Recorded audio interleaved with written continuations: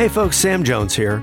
Welcome to another episode of Off Camera, the show where I get to talk to iconic, creative, curious artists and find out how they got that way. You know, if you've been listening for any length of time, you know that we have amazing guests on, and occasionally I get in conversations that I can't believe I'm having with some of the most incredible artists of our times. And lately, I've been going back through the archives and replaying some of my favorites on this podcast. And as you also may know, we are figuring out our next phase of Off Camera. We're trying to find a new broadcast partner, and we're sort of retooling the show. So while we do all of that, I thought it was an excellent opportunity to bring you some of my favorite shows. We sort of have a wall in the office with a list of everybody's favorite shows, favorite quotes, favorite moments from this show. And what I wanted to do is bring you some of my favorites, and it lets me kind of go down memory lane at the same time and remember what Off Camera is all about. So this week, I wanted to bring you one of our earlier episodes with Will Ferrell. Now, if you watch the broadcast of this show, you'll know that Will Ferrell got naked at the beginning of it, a fact that I neglected to mention the first time we aired this podcast. But as you're listening, you'll have to picture that I introduced Will Ferrell, and then when I ask him about being naked, he's actually sitting there naked. It was one of the funniest episodes to shoot, and of course, Will is a totally great sport, and I think it's just as funny to listen to as it is to watch. But as I went back and revisited this episode, I'd forgotten how much he talked about his own upbringing and his own insecurities into this field of comedy and how he almost gave up on himself. And it made me realize that someone that you can look at it and just say, oh, this guy has the world by the tail. He, just like any of us, is going through his own battles with insecurity and wondering how his career is going to go. In other words, nobody has a roadmap. Nobody has it all figured out. And that's why I wanted to present this episode to you this week. I think that this was one of the first times where I really realized what this show could be, which is sort of an examination of the human psyche and the idea that this creative pursuit that we are all involved in doesn't have as much to do with success or with process or with results as it does with discovery. And every time I speak to someone who I really admire and I find out just how much they had to learn about themselves to get to where they are, it is both humbling, but it's also inspiring because it makes me realize that the sky is the limit for any of us. So that's my roundabout way of saying, take another listen to Will Ferrell, who is a perfect example of someone that seems like he's just funny no matter what he does, and realize how much work it took to get there. Now, before I play the episode, I just want to say up front that at the end of each episode, we talk all about Off Camera and the different ways that we broadcast the show. And I wanted to do all of that at the beginning because, quite frankly, when you get to the end of the story, you may just turn this podcast off and you may not have the opportunity to hear all of the things that we talk about at the end of the show. So the most important thing is this. As we work behind the scenes on Off Camera, I wanted to tell you the ways that you can dive deeper into the show and also support us during this time. So if you haven't been to offcamera.com, now's a great time to check it out. We have over 218 episodes archived, and you can watch every one of them in glorious high-definition black and white on any device as many times as you like by getting our television subscription package. And if you haven't seen Off Camera, this is a great opportunity to sort of see what you've been hearing. And obviously the Will Ferrell episode is a great example of that. But also when you get the television subscription package, it really supports our show and keeps us going. So please take a minute, go to offcamera.com and check it out. Also, if you love what we're doing, take a minute, go on social media and tell your friends about us. We are Off Camera Show at Facebook, Instagram, and Twitter. And I am Sam Jones on Twitter and Sam Jones Pictures on Instagram. So don't keep us a secret. Tell the world about Off Camera, check out offcamera.com, and stay up to date with everything we're doing. That's my spiel, and now, here's Will Ferrell.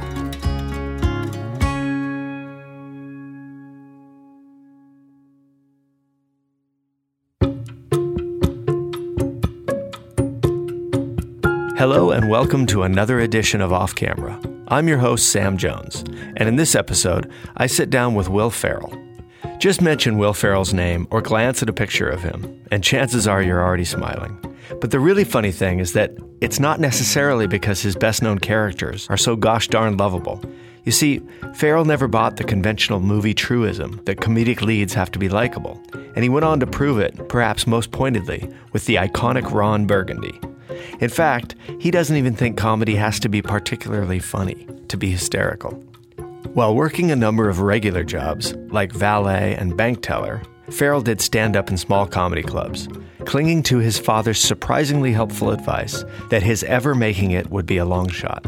It was just that take-it-or-leave-it approach that allowed him to pursue his unique comedic style, free from the angst that might have otherwise crushed it. It might also explain a small sadistic streak that underlies his performances. If you don't like what he's doing, sit back and enjoy it anyway. Or else. In my chat with Will, he describes his stomach-churning, knee-buckling Saturday Night Live audition and the even more daunting experience of joining the legendary show at one of its lowest points. He also shares his writing process, stories behind some of his best-loved impersonations, and his long and sometimes perplexing feature film resume. His success and work in projects as diverse as Elf and Stranger Than Fiction illustrate the rare genius of someone who can make the ridiculously absurd not only believable, but sympathetic. Chalk it up to talent or unquestioning commitment to any role he takes on, but not to hard work. Ferrell's a firm believer in not overthinking the work or worrying too much about whether his projects succeed, as long as he's having fun along the way. He may not be cerebral, but trust me, he's brilliant. So pull up a chair and listen in.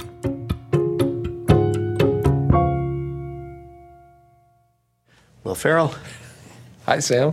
Thank you very much for doing this. My pleasure. Great to be here. No, it's a great honor. And when you told me you'd actually seen the show, I thought, well, we should get him on. That doesn't happen very often. I'm a fan. Well, I'm a fan. Appreciate it. And I've been a fan of yours a long time, and we've worked together a lot. Right. And I was going through some of the old shoots to kind of prepare for this. Right. And I think the first time I photographed you, you were on a miniature pony. That's right. Yeah, and you've been naked in a lot of the shoots too. A couple of the shoots. Yeah, which brings up a lot of questions. Right. But what is it? What is it about a grown man naked that's so reliably funny? I don't know if I even have an answer for that. But you know what? I'll start by saying I think it's slightly exaggerated.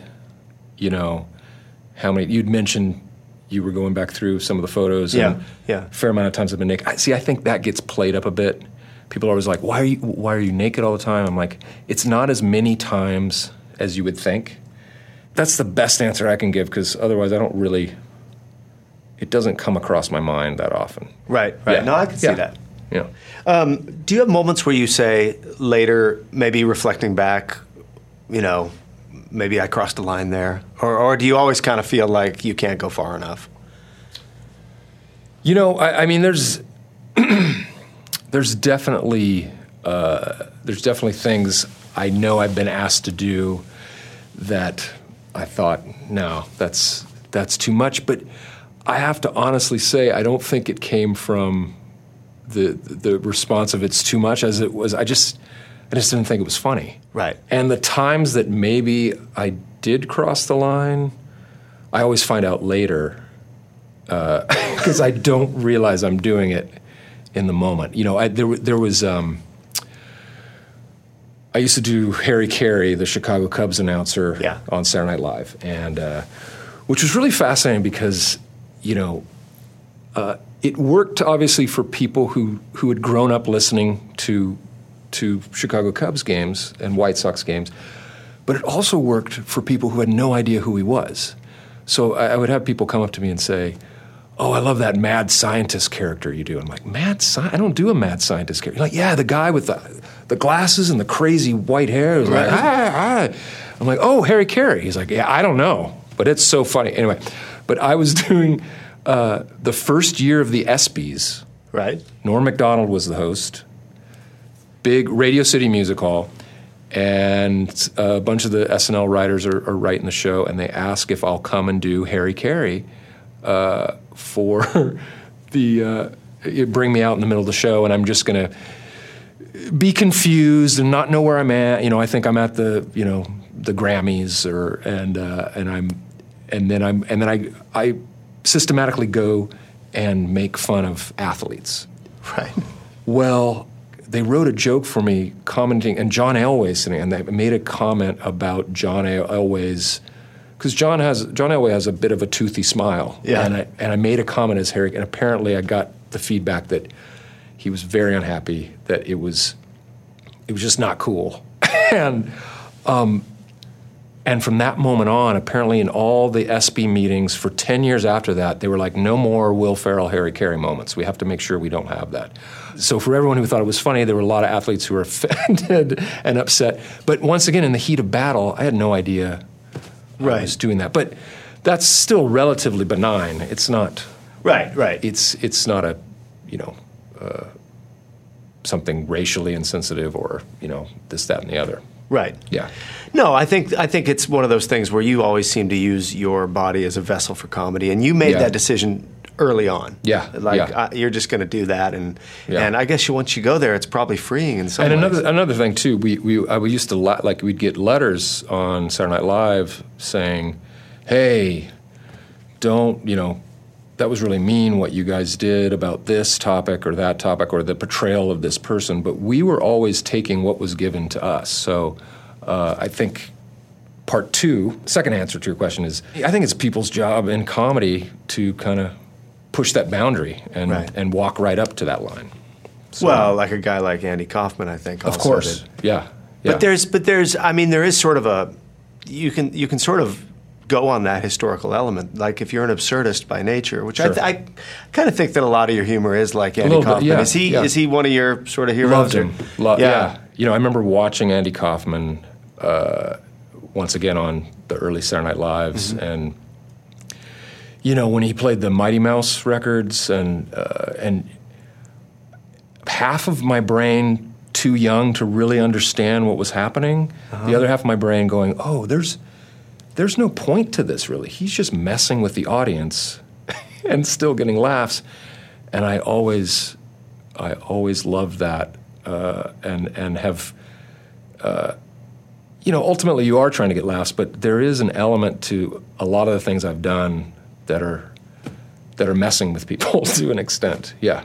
Yeah. I do think that there's something funny in that sort of, it's not playing for the joke or for the punchline, but it's just oddly, messing with people. Because you said once, I think, I read a quote where you said, there's part of you that doesn't care if a sketch bombs. Like there's part of you that gets a twisted, what did you mean by that? We would, I think some of the hardest laughs we ever had on the show was to go back and look at the previous week's show, but not at the sketches that worked really well, but at the ones that were cut during dress rehearsal that got nary a peep.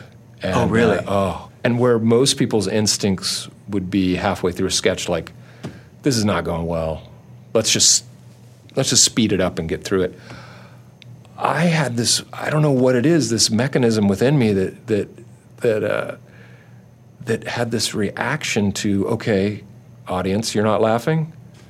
I'm gonna make this 4-minute sketch into 7 minutes. You're gonna have to sit through it twice as long. If you hate it that much, I'm gonna force you to sit. Then I would just slow the sketch down, take my time, and I don't know what. That's for no one's benefit, really.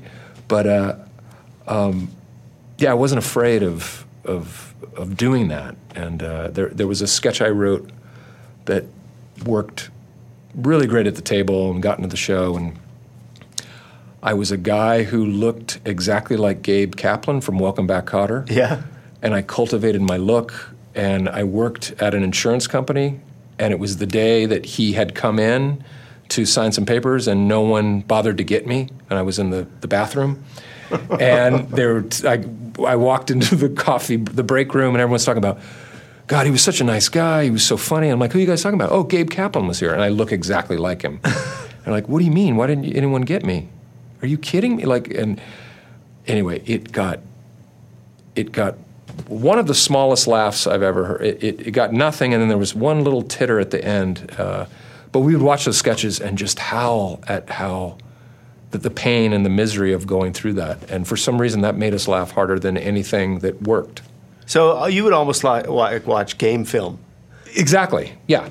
And then apparently, I'd heard like some of the cast that came after, like Andy Samberg and Sudeikis and those guys, have told me they pulled that sketch. We heard about that sketch that went so horribly wrong, and we actually watched that, And then they started watching some of the sketches that bombed. So it became like a cult thing to do within the show.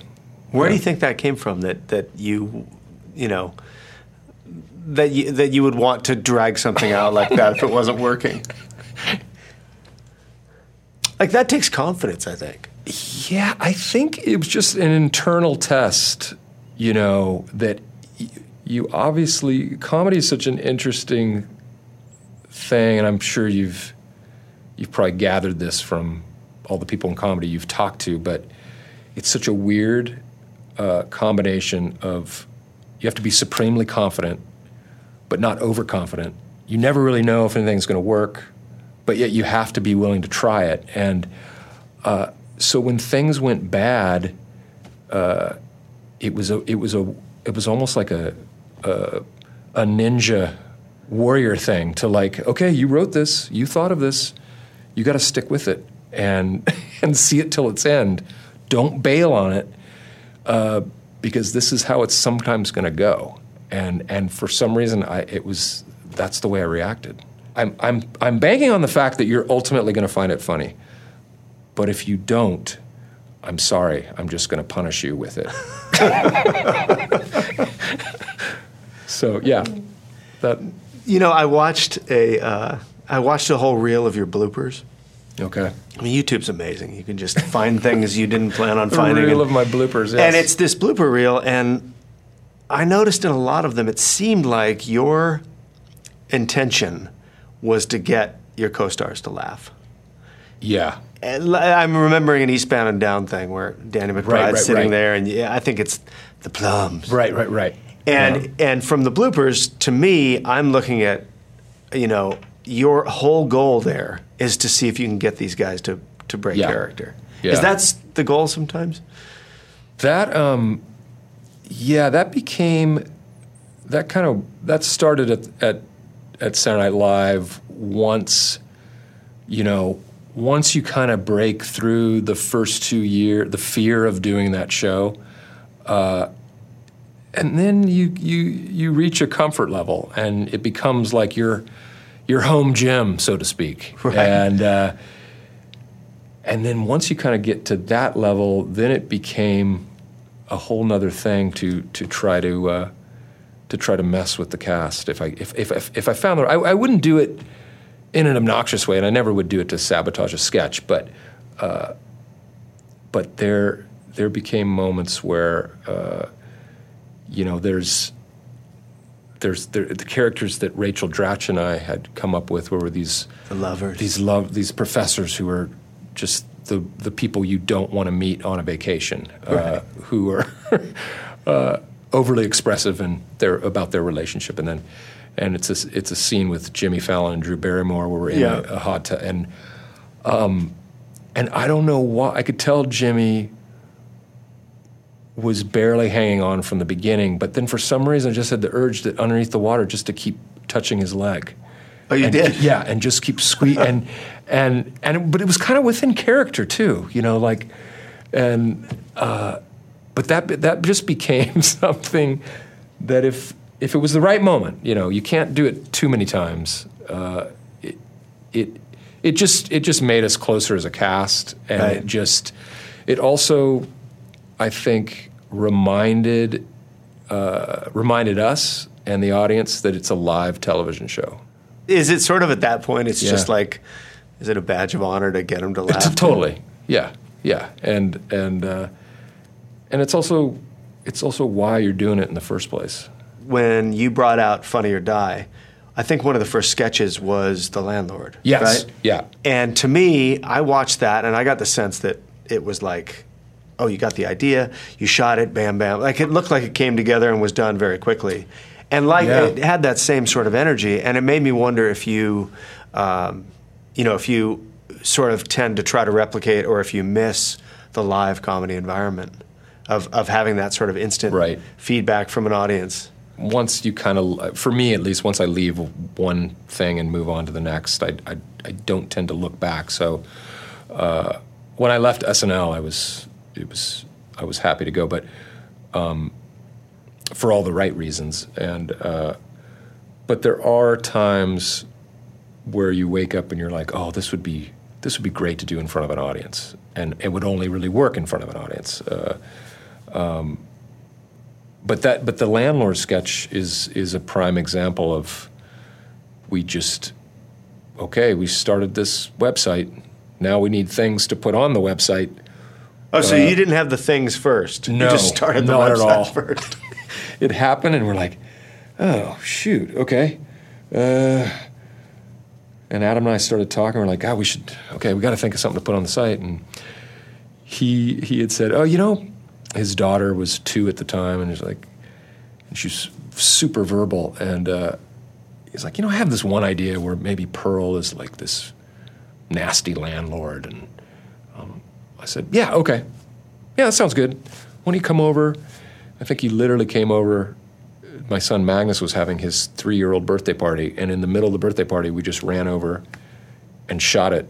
So it was that quick? In an hour, yeah. And got the setup, got my coverage, got her coverage, gave her all the little lines to say, and we were like, that'll work, right? And it was just like, that's something we could throw up there. That's something we can throw up there, and that'll be at least we're on the site, and it's still so funny to see the impact that it had, and were you surprised when it started getting? We were blown away, and the technical guys on the site. It was closing down all the servers, and the site within that first week crashed multiple times because we didn't have enough space for all the traffic that was coming through, and we're just laughing. We're just going, really, this little landlord video, and then upon second glance, I kind of go, no, that actually is really funny. It came out pretty good. Yeah, I mean, and I guess we really are funny professionals who know what we're doing. Yeah. The other great landlord moment is being invited to the White House for the White House Christmas party.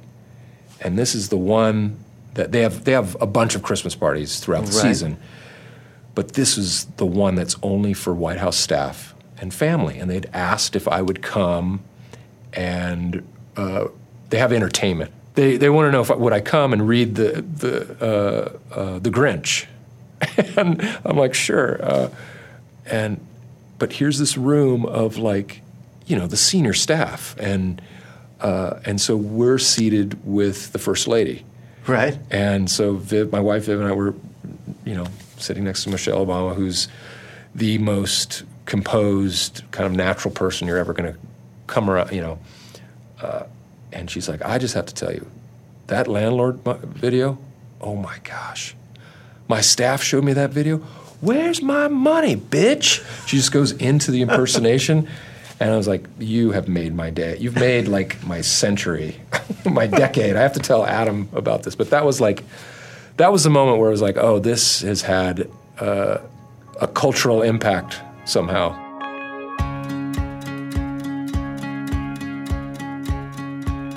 Hey folks, let's take a little break from the conversation so I can tell you about this week's sponsor, Sunbasket. It's no secret, I live in Los Angeles, the home to a lot of crazy diets. I mean, there's juice cleanses, intermittent fasting, carb cycling, paleo, and I think most people struggle to see long-lasting results from all of those diets. But what if instead you tried eating real food? That's where Sunbasket comes in.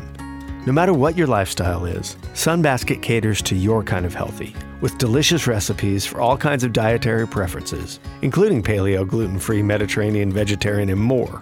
The difference is, you're just starting with real, simple ingredients. You get the opportunity to cook for yourself without the headache of needing to have all the ingredients and buying too much of what you need at the store and having waste. Sunbasket takes all of the guesswork out and gives you an easy alternative for making home-cooked meals. They have everything pre-proportioned and ready to prep and cook. You can enjoy a dinner full of organic produce and clean ingredients in as little as 15 minutes, no matter how much experience you have in the kitchen. Each week, Sunbasket offers at least 14 recipes to choose from, so you can try mouth-watering dishes such as salmon burgers with lemon dill mayo, gingered steak stir-fry with broccoli, and Mediterranean garlic shrimp with Spanish rice. Plus, Sunbasket has delicious options for an on-the-go breakfast, lunch, snacks, and more. so you can make sure your busy schedule doesn't get in the way of eating well. And Sunbasket delivers straight to your door. You can order from any recipes across their menus, skip a week whenever you need to, or double up on recipes for company. It's simple and easy with no gotchas. And right now, for our listeners, Sunbasket is offering $35 off your order when you go right now to sunbasket.com/offcamera and enter the promo code offcamera at checkout. That's sunbasket.com/offcamera and enter the promo code offcamera at checkout for $35 off your order. Now back to the show.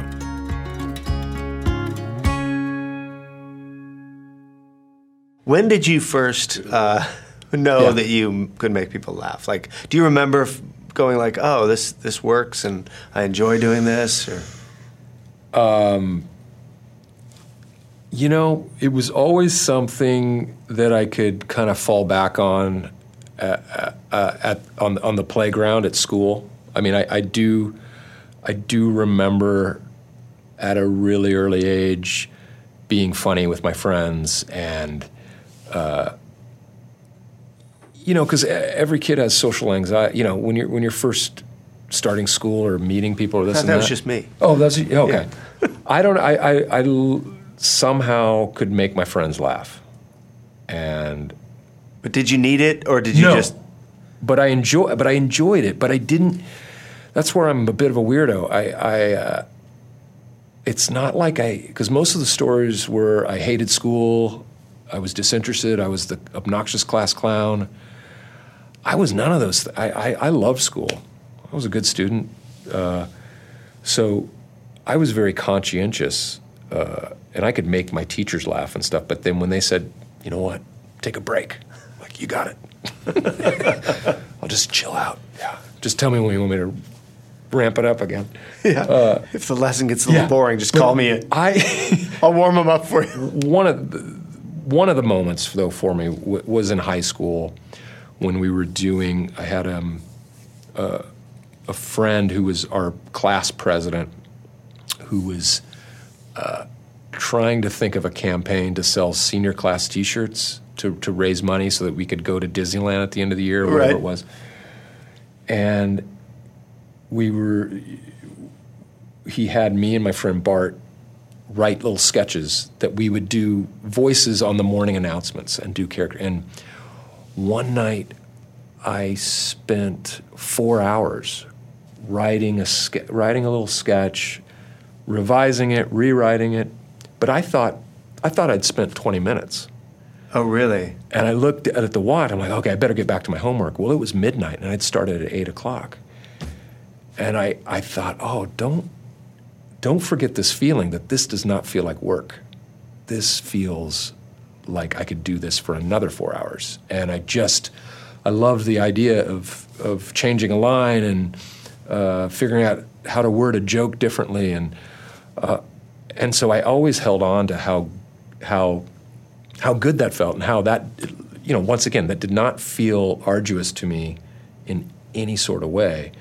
And then it helps when you read it the next day and it works, and students are coming up and like, that was hilarious. And even teachers this became this thing. We're like, when are you guys going to do another morning announcement? Those things are hilarious. Oh, really? And we started performing at assemblies. So that was like kind of my first taste of, this is pretty fun. But I wasn't confident enough or I guess adventurous enough to say, well, this is what I'm doing. I still went to college. I still was hanging on to the thought that I was going to, not have a life in entertainment, because I'd seen how tough it was with my dad's a musician, and watching him kind of go in and out of jobs. And so I thought, I'll be a sportscaster. So I studied sports journalism, and I was like, I love sports, and that's kind of entertainment. That's like a real job that's also entertainment related. But then I graduated college, and then that's when it was I still had this thing of like, I gotta try comedy. I don't know what that means, but I gotta try it. So, you graduated with a degree in journalism, right? So was it hard for you to sort of, let that go and decide to go some other way? No, well, here's what happened is it's not like, as is the case with most things in life, it wasn't as if I graduated with this degree and a job was waiting for you. Exactly. Television stations were calling, going, "We got to get this guy. Will. He's amazing." And I saw, okay, this is going to take some time. I'm going to have to figure out how to get my tape together. And so I started working at a cable news station. Of course, I graduated from college. I moved right back home. Yeah. How was that? Was that sort of like... I was lucky. I mean, I had an understanding mother who was like, you know what, we'll just treat this as your graduate school. As long as you have some sort of job to pay for your gas money, I'll let you live at home, but you got to kind of keep doing stuff, keep pushing the rock forward. So I started working at a local news station, and I was doing okay. I was going out and getting little stories, and I would anchor the news occasionally. Oh, really? Yeah, I was actually doing it. But the jobs were Yuma, Arizona to start out, Right. Flagstaff or San Bernardino, all these small markets, you got to start at the small markets. And I thought, wow, everyone talks about how hard comedy is. This is just as hard on a different level. And yet I'm still thinking about the comedy thing. So then while I was doing that, I said, hey, I'm going to try doing my first time at an open mic. And actually I found a stand-up comedy workshop in a junior college extension course. And the thing that I noticed about it was it ends in a performance at the Golden Bear in Huntington Beach, legendary Golden Bear. And which is where it's so funny, my dad used to play music there with like the Righteous Brothers and people like that. So kind of coming full circle in a weird way. And I thought, oh, you know what? This will force me, because I had gone, even in high school, I'd gone to the Irvine Improv and places like that and sat in the back of the room at an open mic and thought, oh, okay, I'm going to, no, and just really? Spend a whole night in the back of the room, too scared to go up there and watching other comics and going, oh, I think I'm just as funny as that guy. Oh, no, those last three, they were amazing. They were great. And I could never get up the nerve to actually take the plunge. So I signed up for this course, and it ended in this performance, and it went really well. And then I was doing groundlings classes, and right. So all of that meshed. From that point, I knew I was jettisoning the journalism thing. Right. Yeah. No, I think that's such an amazing time for a kid, like when they find what they want to do. And did you feel like this is something that you're going to give yourself a time limit to do and to see if it works? Or were you serious about it? I was still very realistic in the sense that what if this doesn't work? Because there were plenty of nights that I'd gone out and done stand-up, because we're talking like early 90s where, that was the huge explosion on cable with half-hour comedy hour on MTV, Comic Relief, A&E's Night at the Improv. Yeah. Because everyone forgets outside of that, the only place you could see a comedian was on The Tonight Show. Right. So this was this massive proliferation of stand-up comedy. So growing up in Orange County, every kind of local restaurant was starting to have a comedy night. And so I was going up at, the Cannery in Newport Beach and all these local places and getting up there. And I would come back home and my mom would be like, how did it go? And I was like, thank God I have a college degree. Really? Yeah. So I had this thing in the back of my mind like, okay, just give it a shot. And I actually sat down and had lunch with my father, who's been in the music business for now 40 years. And I said, so Dad, I think I'm gonna give this a shot. I don't know what that means exactly, but I'm gonna try to get into comedy. And any words of advice? And he said, because he'd seen me do stuff enough times, like if it was only about talent, I wouldn't worry about you because you really have some talent. but just know there's so much luck involved, and that if you go down this road and it's starting to feel, like you're not getting anywhere, and if you ever want to quit, it's okay to quit. Just do something else. And for some reason, it's like the anti-pep talk. Yeah. For some reason, that took the pressure off of... Because you saying it was out of your hands. It's like 1 in a million if you make it. And so I just approached it with, like, this is probably not going to happen. So I might as well just have a blast. And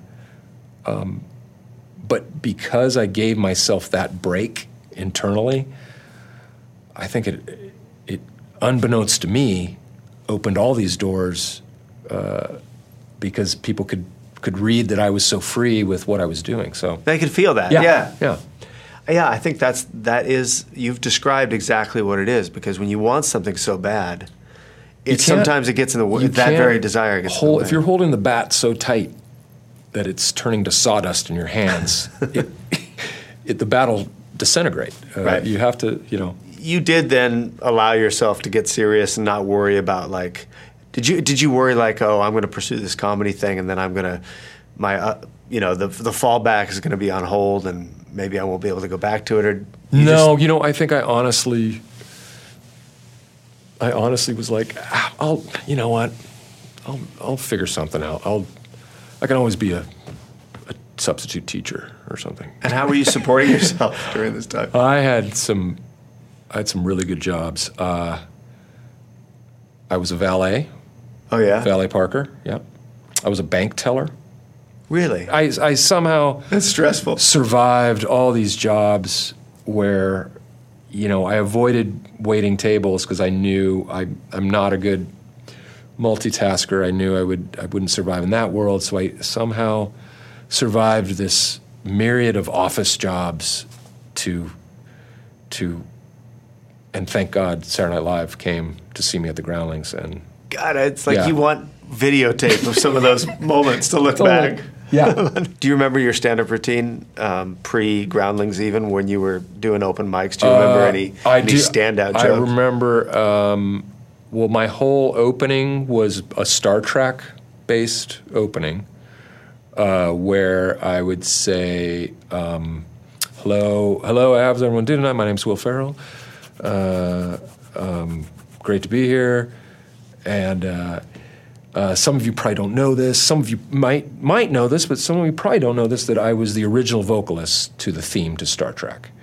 And for anyone who used to watch the Star Trek shows, it has that song where it's like this woman's voice that's like, oh, and I would sing the entire song. And that would kind of get a weird smattering of applause. So how long was that? It was literally this long.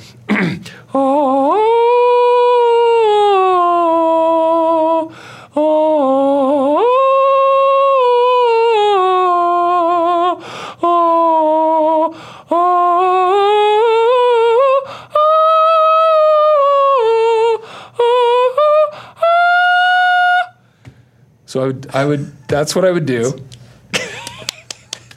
And depending on how drunk the crowd was, I was either off to a great start or either miserable. And I think the thing I would say after is like, thank you very much. The reason why I can sing that is because I don't have any testicles. I'm like a Ken doll. I'm smooth. I'm kind of smooth down there. It's like a weird bump type of thing. So that was the start of my. But see, right there, I see beginnings of you, because it's not just the testicles. That would be the joke, right? But then to go into the smoothness. Yes. So okay, so I was reading about, and you've told this story before, so I don't want you to have to belabor it, but but I was kind of fascinated with, you described in one interview a moment that occurred right before you had to go on stage and give an audition, and you're on the floor, you're on the 8th floor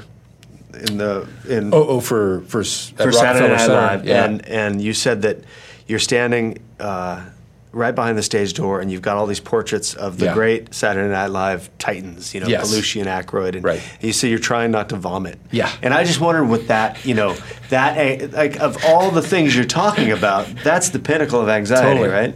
Totally. Yeah. That's one of those moments where you're, I mean, I don't know if you've ever literally been weak in the knees. I don't know if you've ever experienced the feeling of being weak in the knees, but I felt weak in the knee, and I thought, I thought that was just a weird phrase. I didn't think it actually physically Someone made happened. that up. Yeah, but I literally felt like my knees were going to buckle. You're that nervous. Really? And it's as if you're a paratrooper, you know, about to jump out the plane. And you're trying to remember what you're going to do. You're just pacing. You're hearing the person on stage doing their audition, so you're trying to block that out. And then the doors just open, and they're like, "Well, yeah, come on." And it's like, "Okay, I just have to do this now." And it was so nerve-wracking and such a moment of having your back up against the wall that I passed the threshold, and then I just got really relaxed. Well, because I'm like, there's nothing to lose. I mean, here I am, so might as well just. But I'm sure some people would buckle in that. Oh yeah, I'm sure some people did. Yeah, right. Yeah. And just, it's funny to talk about, you know, to talk to Forte or to talk to Jason Sudeikis or any of us who've been through that experience. Everyone has had a different, because Lauren doesn't do it in a set way. He mixed it up from year to year. And the year I happened to do it, it was on stage there at 8H, Studio 8H, where they do the show. So we had one audition, 5 to 8 minutes long, and they give you these cryptic parameters, you know, a character of your choice, a celebrity impersonation if you have one, and a political impersonation if you have one. And if you don't have any of it, just funny. Just make it funny. So you're like, okay. So I made it through. There was a group of us from the Groundlings who'd been called out to LA to do it, and the word on the street was that the Groundlings had all done really well, and that there probably was going to be a callback. And so I got the call, and like, you're coming back, and this time it's going to be over 2 days. Lauren wants to meet you one day, and then you have the audition the next day. So that's when I walked into Lauren's office, and he's like, "So what are you going to do?" And I kind of went through, because the rule in TV, and this is the only time. It's not like I'd been doing a ton of TV auditions up until that point. But the rule when you're testing for network television is to do exactly what you did throughout the process. Just kind of keep it consistent, because that's what got you there. Right. So in TV, when you're testing for something, the conventional wisdom is to kind of consistently do the same thing with your character or whatever. So that was my game plan. I was going to kind of do the same audition that I'd done the first time. I was going to add something different. I think I was going to try to do Bill Clinton as an impersonation, because I knew they're going to need someone to play the president. And little did I know Daryl Hammond is auditioning at the same time, like one of the greatest impersonators of all time. But so I sit down with Lauren, and I go through, and he's like, "No, I wouldn't do that. I would change that too." And he goes through the list. And I said, "Okay, so just so I'm clear, should I just throw everything out?" And he's like, "Well, I just want." And in hindsight, what he was doing was actually really smart. He was forcing me to just come up with new stuff, new shades, new moves, so to speak, so that everyone back at the network could see that I could do other things. So, but he kind of just didn't say that. He kind of had a roundabout way of. Right. But he, this get off the shed character, yelling at these kids to get off the shed. He's like, "No, keep that, keep that." So then I'm up till 2 a.m. doing a brand new audition in my head, and I mean, that's terrifying. Yeah. Like you probably prepared for weeks, and then you I sat with the people, Marcy Klein, who was in the talent office. She's like, so how did it go? And I'm like, well, he kind of told me to change everything. And she's like, okay, what can I do to help? She was really helpful, and she moved she was like, you want me to move you later in the day? And I'm like, that would be great. And so it gave me some more time to because you're just alone in a hotel room talking to yourself. Oh, God. Doing character. Yeah. Like, well, maybe I'll do this guy. Okay. But it's not like I was sitting there writing it. So there I was that next day, just by the seat of my pants, doing 3 or 4 different things that I hadn't planned on doing. And I walked out of the studio going, I blew it. It's done. I didn't. Really? Yeah. As good as I felt about the first time, the second time I was like, oh no, that's it. Because you had no feedback either. You hadn't tried it out, or yeah. Because you did. I watched it. Someone has an actual tape of the audition, and it was you playing with cat toys, yeah.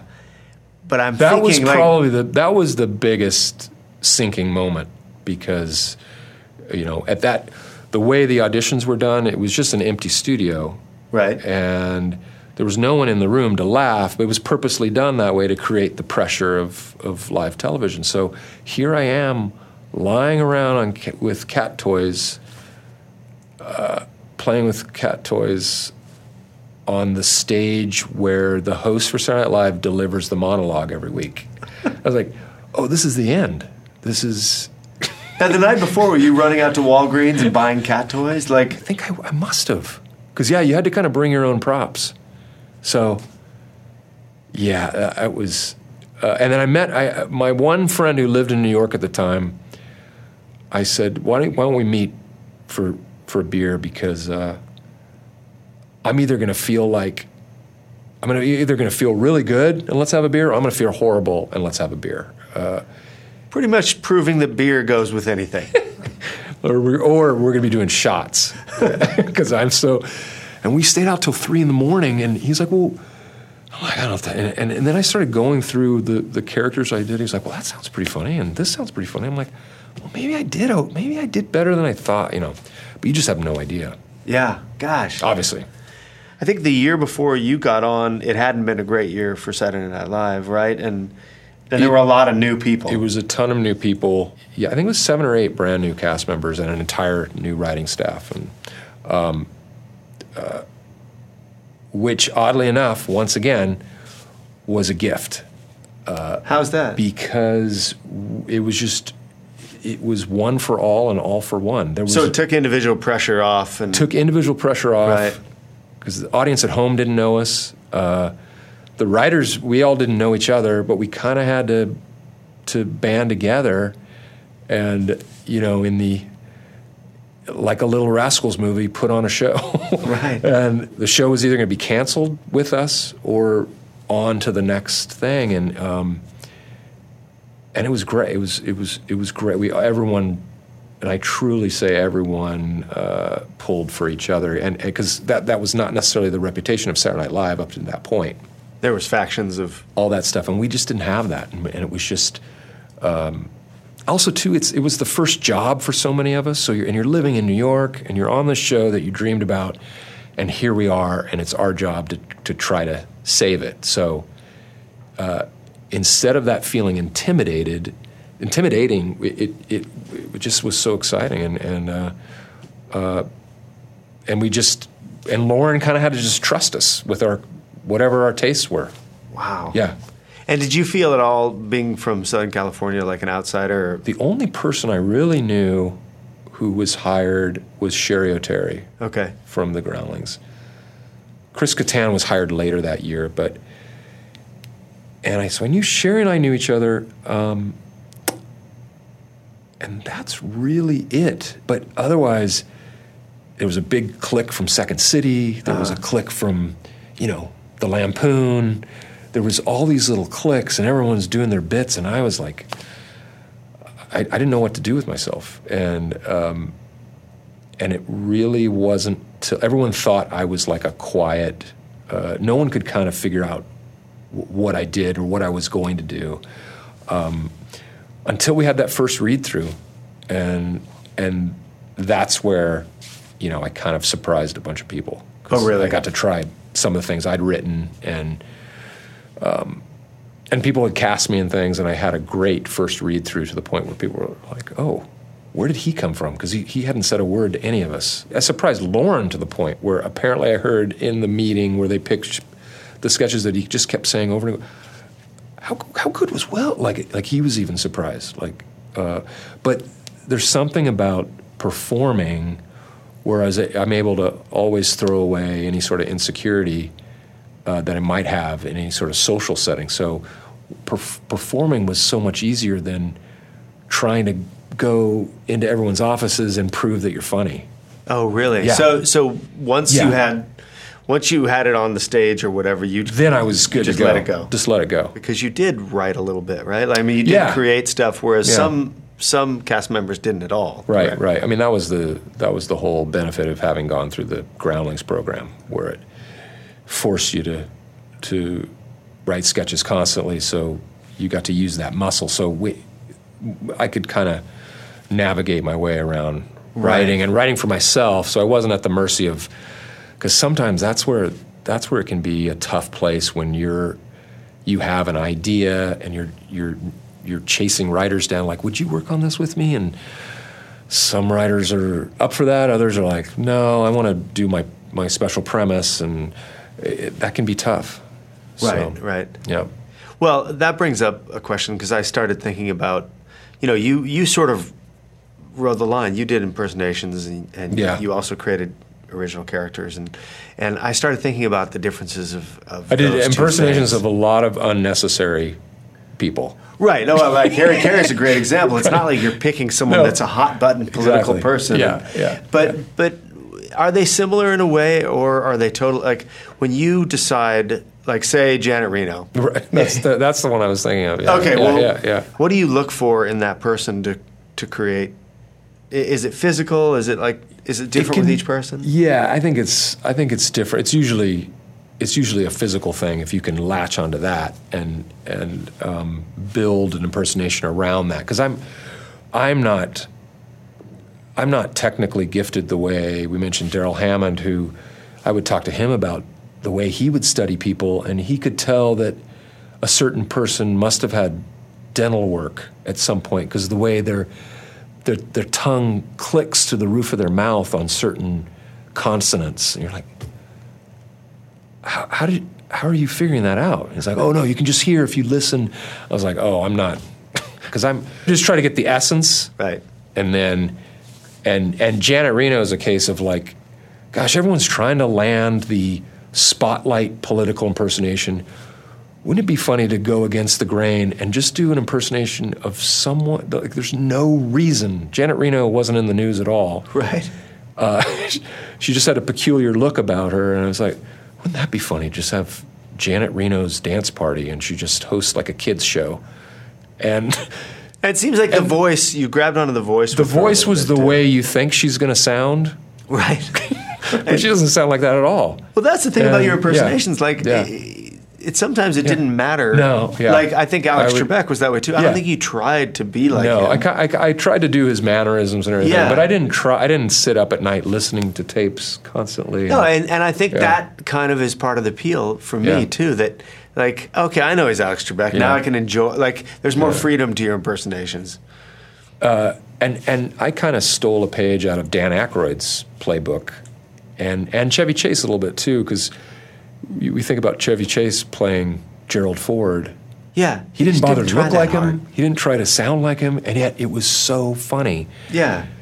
Bush was the one guy I really studied only because there was such a spotlight. Right, he's the president. On that campaign. And in fact, I didn't even think he was going to... someone had written a couple Weekend Update monologues.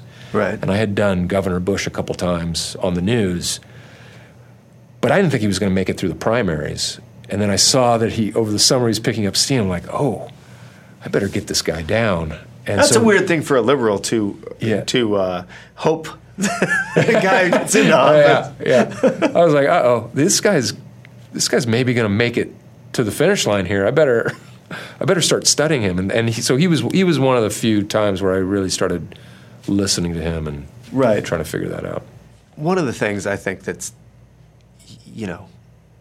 very true and very interesting about you is you're just this beloved guy. And you just show up in a movie and people are just ready to like it. Right. And you have this, you do have that. And I think that it's the kind of thing where I wonder, with your success and with how much you've allowed yourself to play with what you do and showing up in guest spots and commercials and everything, how do you find ways to challenge yourself? It's fun. It's really fun and interesting to me to keep kind of, zigging when people think I'm going to zag. Right. It's just, I love every now and then doing those things. I guess it comes from that same instinct of forcing the audience to sit through a bad sketch longer than they should have to. But yeah, I just think it's just more dynamic. It adds to the whole body of work in a way, to do these random things, and it's fun for me. I mean, one of the ideas I had for 5 years, maybe even longer, was to put myself in a Spanish language film. Right. And case in point, Casa de mi Padre, which there's no reason, professionally speaking, for me to go out on that limb. I think that stands out as the weirdest moment in your career. Yeah. And did you love doing it? It was. What did that experience kind of? It was. I loved doing it, and when it was all said and done, I loved doing it. The process was horrible. I was like, how did I get myself into that? Matt Piedmont, our director, was like, he called it a 22-day fever dream. It was like, the fever dream's almost over, okay? Because it was literally, I really only have high school and a little bit of college Spanish. Right. So I'm in the car at 5 a.m. driving to set with a translator, going over that day's scene endlessly, going over the scene throughout the shooting day, getting in the car, driving home, and starting on the next day's work. And because the point of the movie wasn't that I spoke Spanish poorly, it would be that wait, is that Will Ferrell? And actually his Spanish is decent. Right. And that's kind of the standard I set for myself, even though I know, God, this is going to be hard. This is going to be... But we were ready to go. We had cue cards ready in case I needed them, which I'm happy to say I really didn't go to the cue cards that many times. But if I mispronounced a word, we would do it over again. We'd do it over again until I got, we got enough takes to where the pronunciation was roughly in the ballpark. But who does that? I don't know. That was sort of insane in some ways. It was insane, and the marketplace bared out. So as the movie, bore out the fact that no one saw the movie, and it was really hard to sell. You made a movie that had no demographic audience. And we thought, because you hear how Latinos are one of the biggest movie-going segments of the population, and there's not enough there aren't enough Hispanic-focused commercial movies and things like that. We thought, this is a great idea. Put kind of someone from American comedy in the center of one of these. We'll do our take on a telenovela meets a bad, Mexican Western, and but no, sure enough, we forgot that. It's basically a subtitled movie, and that's not a big. It's still an art house movie, but I loved. At the end of the day, I loved. That was the most rewarding thing. One of the more rewarding things I'd done. No kidding. Yeah. Well, I was one of the other films I watched that I hadn't seen since it came out in theaters when I was preparing for this was Stranger Than Fiction. Oh, yeah. And I loved your performance in that film. You. And what, For people who don't know, it's a film about a guy who finds out he is a character in a fictional novel. Correct. And Harold is his name, and he's an IRS agent, and Yeah. you play him with like this strict moral code, and, and sort of with this simplicity, but that there's nobility to it, right? Yeah, totally. That whole job felt like I held my breath the whole time. How so? In that I was so afraid to mess it up.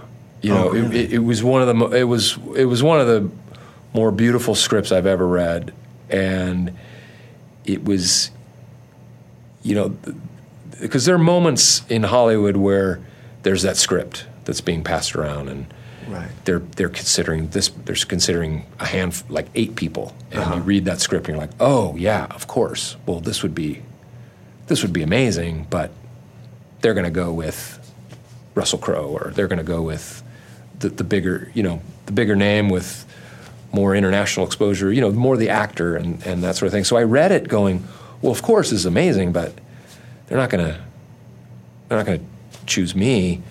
And they're like, no, Mark Forster. He's debating whether he wants an actor who's can kind of play off the comedic parts, or if he wants a comedian who can hold his own with the acting.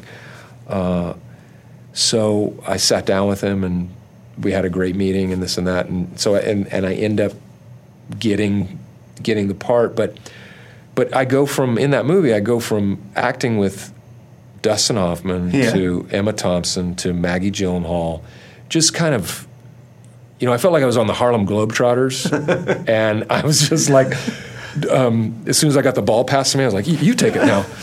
Okay, I got it again. No, I'm not going to shoot. No way. And I just was, it was just an amazing, every day of shooting was incredible. And Mark Forster's made some beautiful movies and is really, he's one of those directors that doesn't sit by the monitor. He just sits he'll sit Indian style right by the camera or underneath the camera and just watch the scene. And he'll yell back to the DP like, I loved it if it was good for you.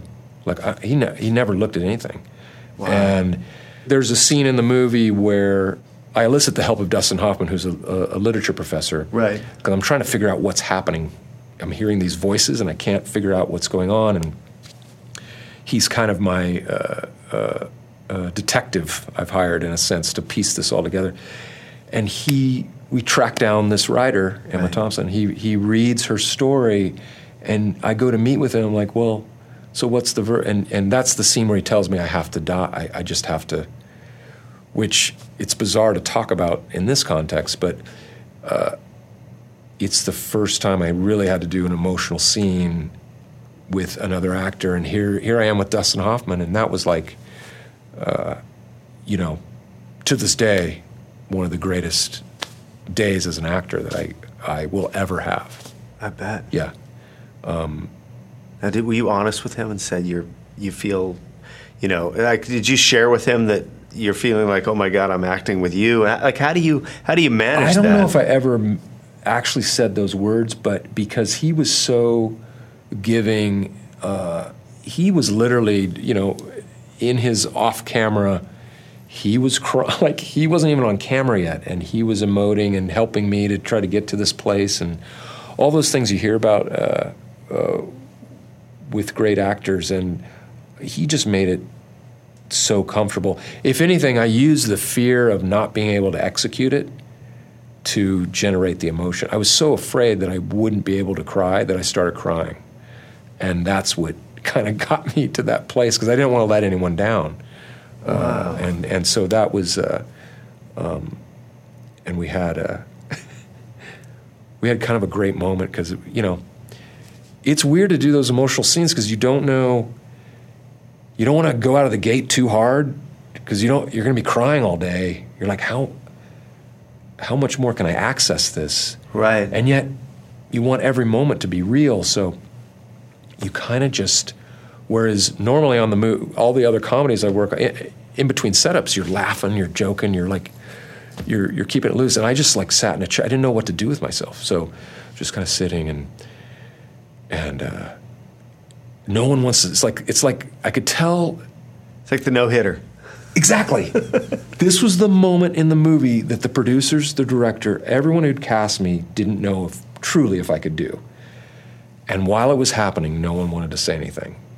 And it was like a no-hitter. No one was talking to me because I think they were just like, oh my gosh, this is going to be a great scene. And like, Will's not effing it up. And, and so Dustin and I have a moment, and which is this is really funny. He was like, he's like he just patted me on the shoulder, like you're doing great. And I said, gosh, I wish my dad was here today. He would love this, to watch this, to see the scene, everything like that. And he's like, he grabs me, he's like, when did he pass? And I'm like, oh no, he lives in Irvine. No, I just wish, he was just out here 2 weeks ago. No, I just wish he was here right now. He's like, oh, okay. And then he walked away. And I'm just like, no, don't start laughing now. Don't start laughing.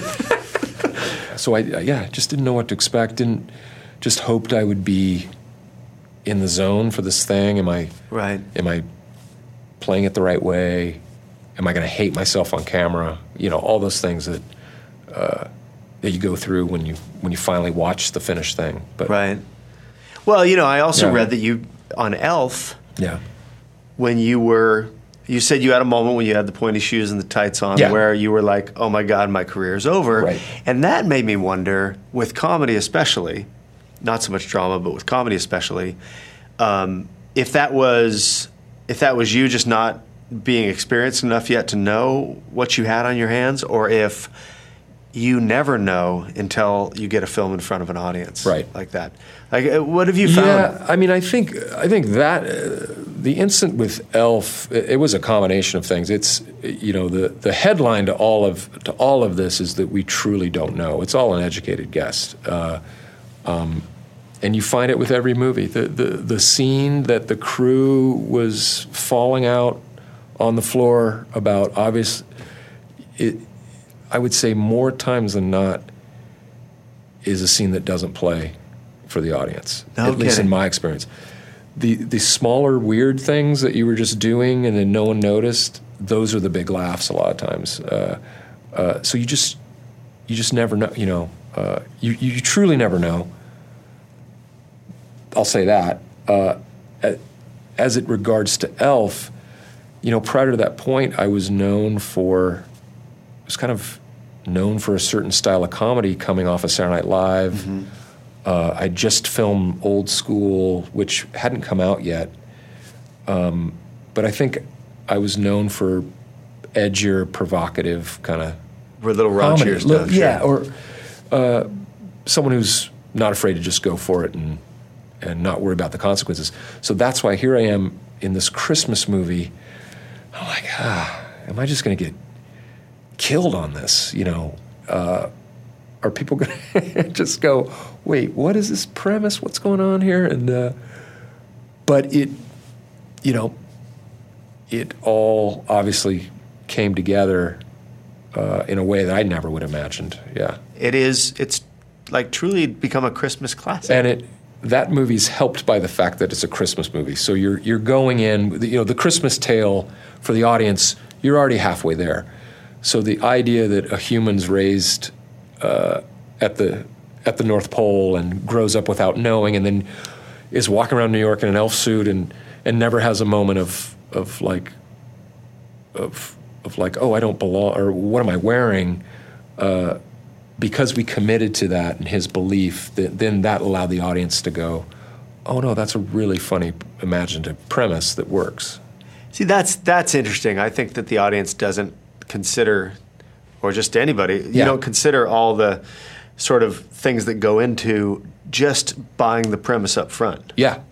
Right. And that's probably a hard thing to see when you're on set and making it, because you don't have all the context of it. Yeah. All those forces put together, I guess, worked in the end. But I had no idea. The first time we tested the movie, we did 2 screenings. We did one that was more of a family-focused audience, and it worked great with them. And then my manager, Jimmy, called me. He's like, hey, so we just had the first one. It went really well.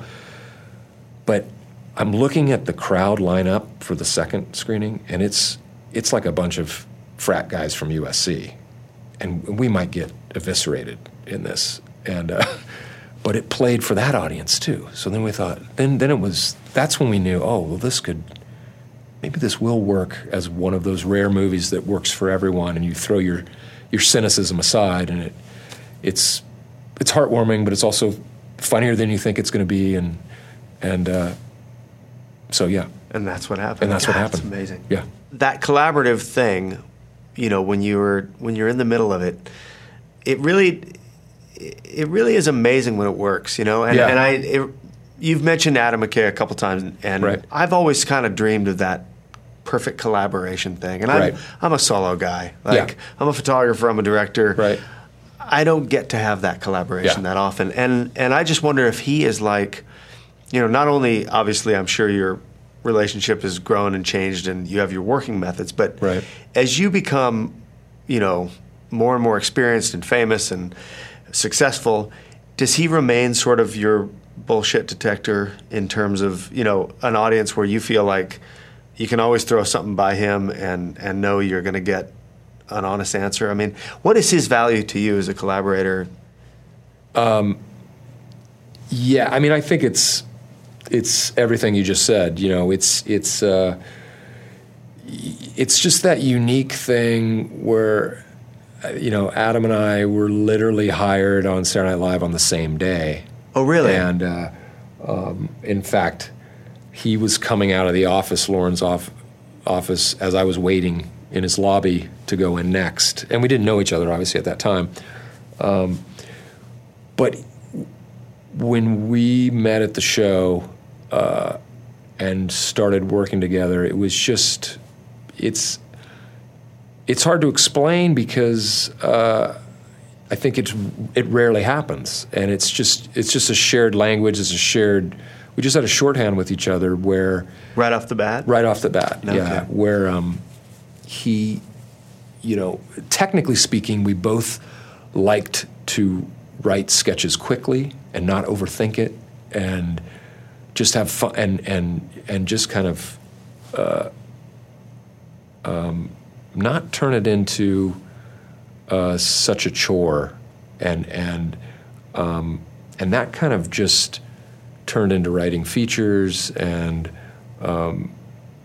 it's, it happens today. We'll both be on a conference call where we're just even acting as producers on something, and someone will bring up a point, and I'll start to articulate something, and Adam goes, I know exactly what Will's about to say.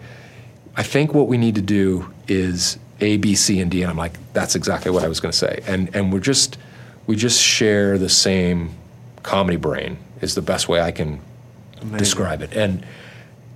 And he'll come, and I'll have a thing, and he'll add 3 other levels to it that I didn't even think of, which will then have me go to another place. Then he'll go, oh, that's hilarious. Then he'll add another thing. And so we end up just building this treehouse with everything we do, where we don't know the shape of, we never have a blueprint. We'll have a rough outline, but we don't know what the treehouse is going to look like. And then when we step back, we're like, boy, that looks pretty good. Or that's a crazy looking treehouse, but it's going to be fun to climb in. It may break apart in 2 seconds, but we're going to have a great time playing in that for a while, So is a lot of it vocal? Like, will you guys throw things back and forth, or is it writing, or it's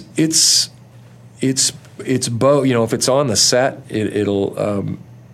Adam kind of developed this thing now on when we did Anchorman 2, where he'd sit with a wireless mic behind the monitor and put a speaker on the set, and just as the cameras roll, he just is writing in his head and just coming up with extra lines while we just stay in the flow of the scene, and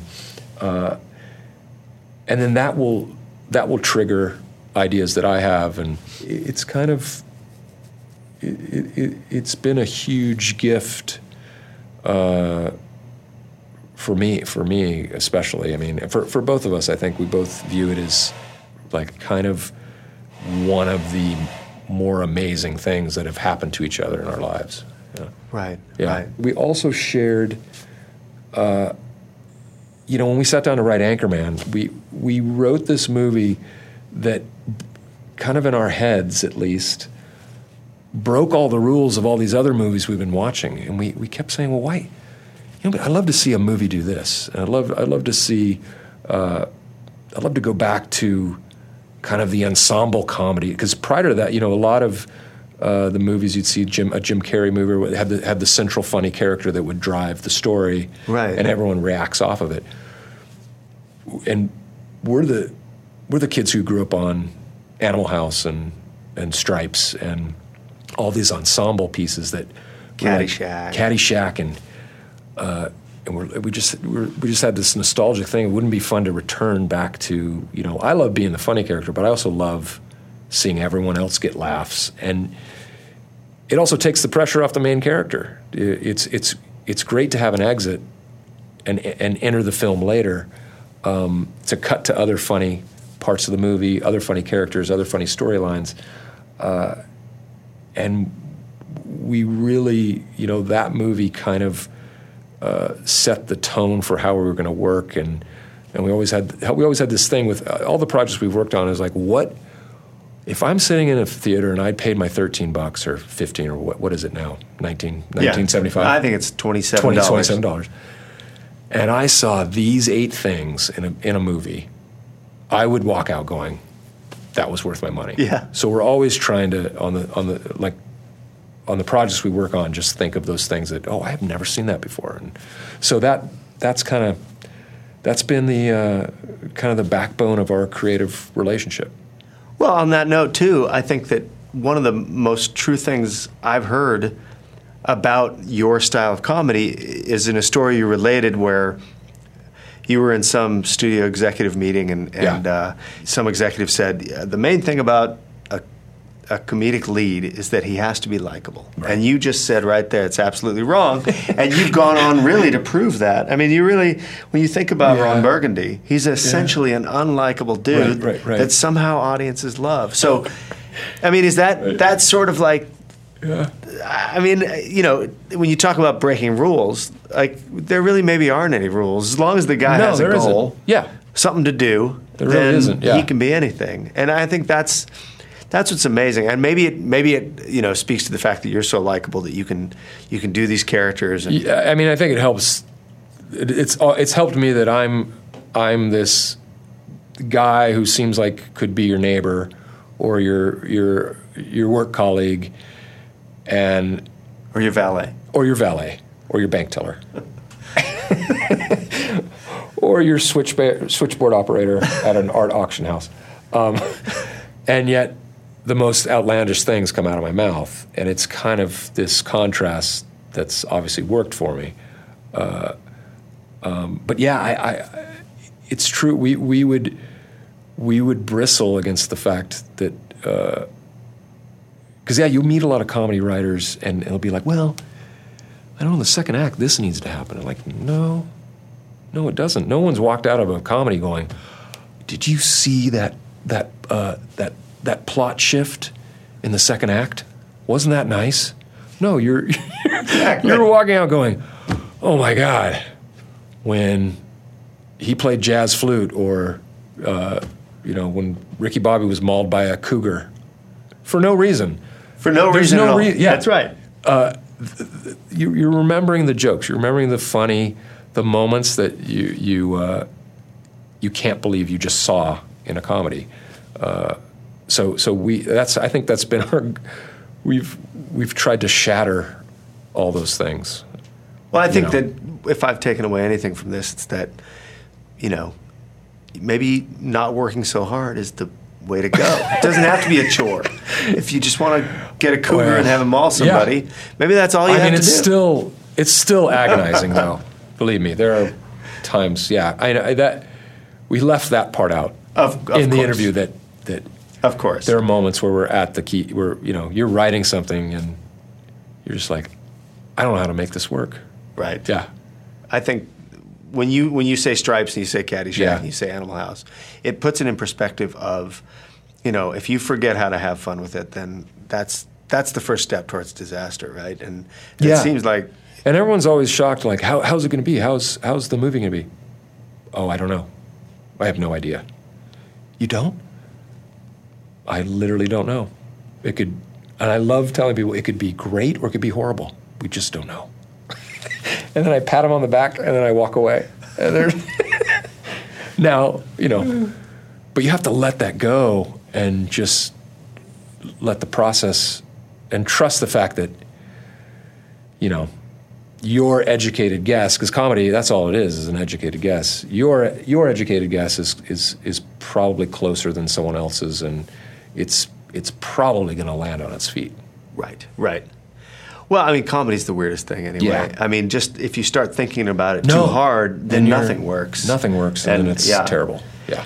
Well, I could talk to you all day, and I've enjoyed not only this conversation, but just getting to know you over the years. Thank you, Sam. You too. No, it's great, and I hope we'll do a part 2 at some point.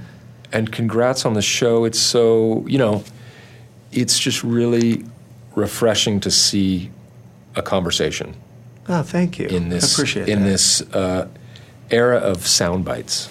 Exactly, right? This age of sound bites. So that's why I hope the show goes on for 50 years.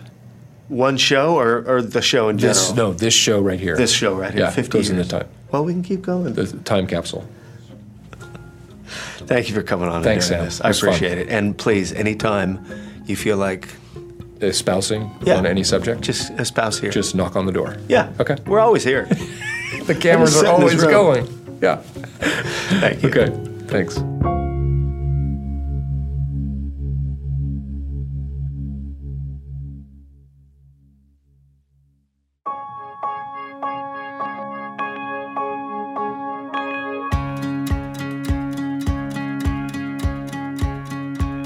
Hey folks, that's the show. Hope you enjoyed that. I love going back and listening to these older episodes. It's amazing not how much I remember, but how much I forget. And I listen again and I realize, wow, an hour really is a long time. It never feels like a long time when I'm in the room, but it's nice to go back and see how deep we were able to go into Will's career and his thought process and all of that. So I hope you enjoyed that as much as I did. I really appreciate you tuning in. I also really appreciate all of the people that work on this show, and I'm going to tell you who they are right now. There's Crawford Shippey, Nathan Shields, Michaela Galvin, Sasha Snow, and Kara Johnson, and occasionally Amy Jones and Matt Davidson. All of these people have poured their hearts into this show, and we couldn't do it without them. So thank you to everyone that not only listens to the show, but that works on the show. And I will see you next time off camera.